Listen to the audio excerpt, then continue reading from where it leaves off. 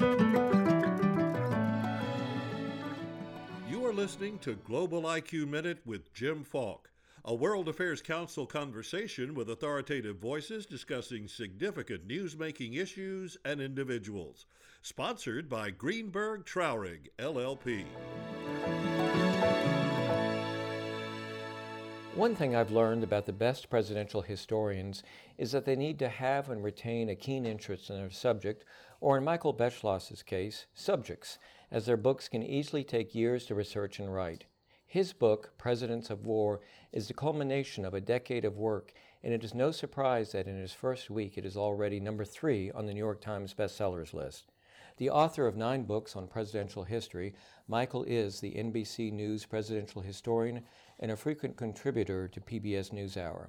As President Trump often references the ability of the U.S. to use its considerable military force, a discussion on how his predecessors brought our nation to war is timely and warranted. Welcome. Great to have you with us. Thank you. Nice to be with you, Jim. So one of the key themes of your book is how 8 of our presidents circumvented, ignored, or used the powers granted by the Constitution in their deliberations to wage war. So let's begin our discussion. Take us to Philadelphia. Well, in Philadelphia, the founders were worried that presidents in the future would become dictators, so they made sure that wars would be declared not by presidents, but by Congress. And over 200 years, we've gotten very far away from that. Presidents now have the ability to start wars almost single-handedly, almost overnight. And the last time that a president bothered to ask Congress for a war declaration was 1942, and I think we've had a few wars since then. That's for sure. One of the major architects of the Constitution, of course, was James Madison. And in drafting the Constitution, he was really one of the strongest advocates for this, the inability of the president to declare war by himself.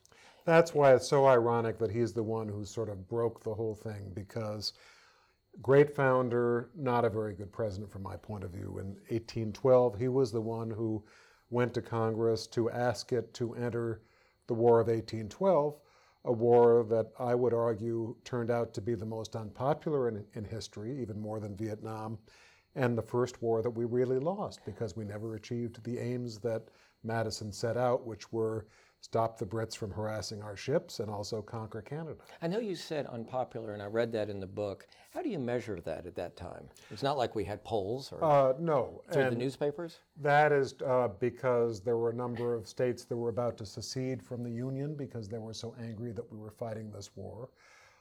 You can look at that in terms of the midterm elections of 1814, the data we've got, pro-Madison candidates who lost. And also, it's my general judgment of the tenor of the population at the time and the anger against Madison for this War of 1812, which they could not understand, was almost like that of Vietnam later on. But Madison deserves some credit because he could have been much stricter and censor newspapers or remove some civil liberties. He could, but I think once he had committed the original sin of dragging the nation into a war that was not essential, and the founders in Philadelphia, as you know, all said we only want wars waged that are essential to our national security. Once he broke that commitment, I'm glad he didn't violate civil liberties, but it's a little bit secondary to me. We were just talking earlier when you arrived about how we both have strong connections to Charlottesville and particularly the Monticello Foundation. Thomas Jefferson was very wary about military engagement. He was, and if he were not so wary, we would have had a War of 1807, as I write about in the book. There was a fight between the American ship, the Chesapeake, and the British ship, the Leopard, off of Norfolk, and the Brits won, and Americans were furious and demanding war, and it was only because Jefferson was so peace-loving and worried about getting into wars that were not essential that he kept us from doing it. Since we're in Texas, I think we better spend a little bit of time talking about someone who was probably not a great president, and that's James Polk. But that's my view. Not everyone feels that way. But he certainly got us into that war under false pretenses. And the American public allowed that to happen. Yeah, you had a president who was a liar and a cheat and a scoundrel who staged a fake incident on the Texas border so that Mexicans would attack and so that Polk could go to Congress and say, we've been attacked by Mexico, we need a major war all the way to Mexico City, which he did. And the problem was that there was an ulterior motive that he was lying about it, and his ulterior motive was a good one, which was to get nearly 1 million square miles of territory to help make this a continental nation, Atlantic to the Pacific. I'm not arguing about his goal. I'm just saying it shouldn't have been hidden. He shouldn't have been lying about it. And he shouldn't have taken the nation to war over something that he knew did not happen. One of the things that I've also found really of interest and that I had forgotten, that income tax really came about from Abraham Lincoln to finance the war. And it's always struck me that, especially with the Iraq War, that Americans really didn't feel the pain. That's exactly right. And that was something that early Americans felt, that if there should be a war, it should not only be essential for our security, but everyone should bear the sacrifice equally. And in recent decades, that's been one of the problems, because we wage these wars and they're fought on the battlefield by a very small percentage of the American population. Presidents don't necessarily raise taxes to pay for these wars, and if you weren't looking closely, you could go through these periods when we were waging wars like Iraq and we're still fighting Afghanistan and not even know that there's a war on. You never would have said that during World War II or World War I. Every president has their own approach on how to handle their generals. President Obama essentially approved a lot of military operations. We hear that President Trump gives the military a lot of leeway. Talk with us about the overall development of civilian military protocol.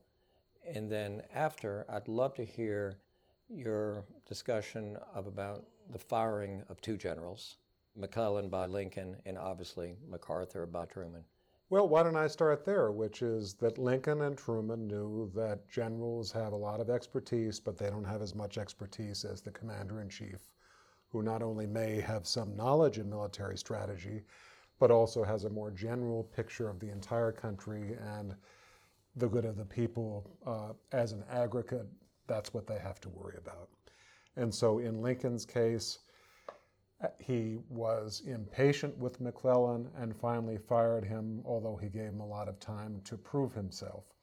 In the case of MacArthur and Truman, Truman was bristling at the fact that MacArthur seemed to Truman to challenge the civilian control of the military, and I think he was absolutely right. Paid a huge political price by firing MacArthur.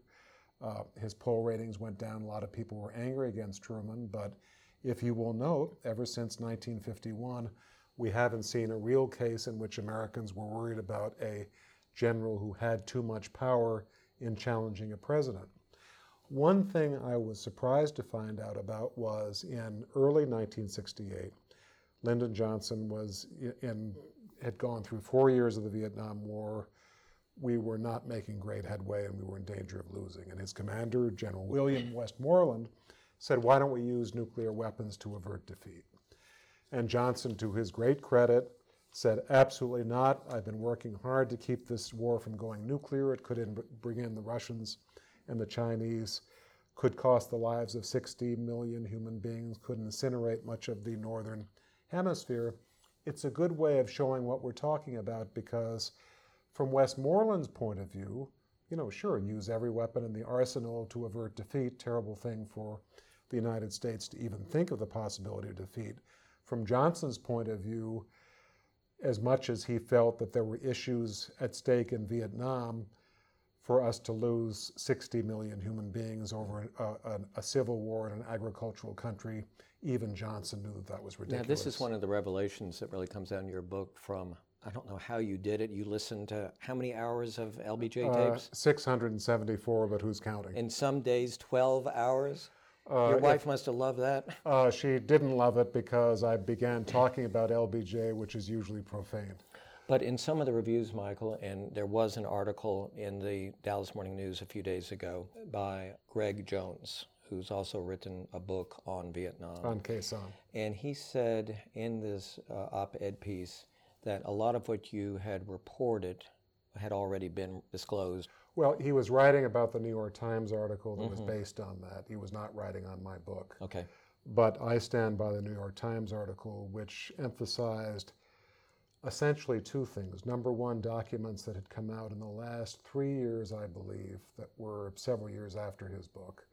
And more important than that, I spoke to, and the author of that article, David Sanger, spoke to Tom Johnson, who was a close aide to LBJ. And he filled in what the documents could not, because he was sitting there when Johnson got this request from Westmoreland to use nuclear weapons in Vietnam. And by his account, he said that the president was extremely angry, that he liked Westmoreland, never trusted him, and that what Johnson was worried about was not only quashing this request to go nuclear, but also wanted to make sure that there were not documents that could be used by generals, not only Westmoreland, but others, to say Johnson is putting a stranglehold on the generals who otherwise have a way to win, and otherwise nuclear weapons. So what he told Tom Johnson, according to what Tom Johnson told me and also David Sanger, said, lock up all these documents. I don't want anyone to see them for decades. And that's the way I saw several of these that were open in the last couple of years, which basically create the link that allow you to tell the story. This was known before, that Johnson had asked to use nuclear weapons, but not how he shut this down and why. And you really feel from reading your book, especially of the transcripts of the recordings, just how hard this was on President Johnson. And of course, he decided not to run for re-election. But did he regret the decision? He did. As I show in the book, by the summer of 1968, he regretted giving up power and actually tried to get the delegates in Chicago through sort of a number of covert maneuvers to demand that he run for another term. And actually, Johnson had his chief of staff, a guy named Marvin Watson, go to the old Mayor Daley, who was extremely powerful in those days, and say, you know, the president is thinking that perhaps he might be available after all. And Daley was a pretty cold-blooded guy. He said, you know, if he wants it, he's going to have to announce, and it might not even happen even then. So off to the ranch he went. That was the end of the draft. I wish this was Global IQ Hour instead of Global IQ Minute, but let me ask you one more question, and that is, what is the most egregious example of a president taking the country to war on the basis of information which he knew was false? I think it's a three-way tie, Jim, between Polk and Mexico, McKinley in 1898 after the sinking of the American ship the Maine, saying we now have to go to war with Spain in revenge. Turns out it was sunk by a boiler accident. Yeah. Couldn't go to war with boilers.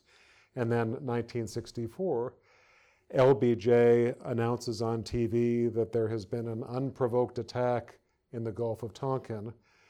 The reports were of an attack. It certainly he knew was not unprovoked because we were provoking North Vietnamese boats all over the place. And within a couple of weeks, he learned that there was no attack at all. And LBJ, whom I admire in so many other ways, did not go to Congress and say, this Gulf of Tonkin resolution that you've passed, allowing me to wage war in Vietnam, the incident on which it has been based turns out did not happen. Perhaps you should withdraw it. So the result is that Johnson and Nixon waged a decade-long war on the basis of a resolution that was based on something that never occurred. Is Congress now avoiding its responsibility? Totally. The great presidents in history and war have been presidents who got really searing criticism from their own party leaders in Congress. And LBJ was not a great war president, but his majority leader, Mike Mansfield, hated his war, as did the Democratic chairman of Foreign Relations, William Fulbright. Coming back to the founders always felt that in the system that they had devised, you get the best policy from conflict. They hoped that leaders in Congress would searingly criticize the behavior of presidents. You'd only get better leadership. And if you look at a president's party leaders in Congress during the last 20 or 30 years, especially in wartime, they have been largely lapdogs, and it has not been for the good of the republic. Well, I want to congratulate you for Presidents of War. Thank you. It's also, I think, a good sign to see that so many Americans are reading a book like this and really nice diving into it. Thank you very much. Thank you for listening to Global IQ Minute with Jim Falk, a production of the World Affairs Council of Dallas-Fort Worth. Subscribe and rate Global IQ Minute on iTunes, Stitcher, or your favorite app. For information about a World Affairs Council in your community, visit worldaffairscouncils.org. Global IQ Minute is sponsored by Greenberg Traurig LLP, a global firm with 2,000 attorneys in 38 offices across the globe. Visit the firm at gtlaw.com.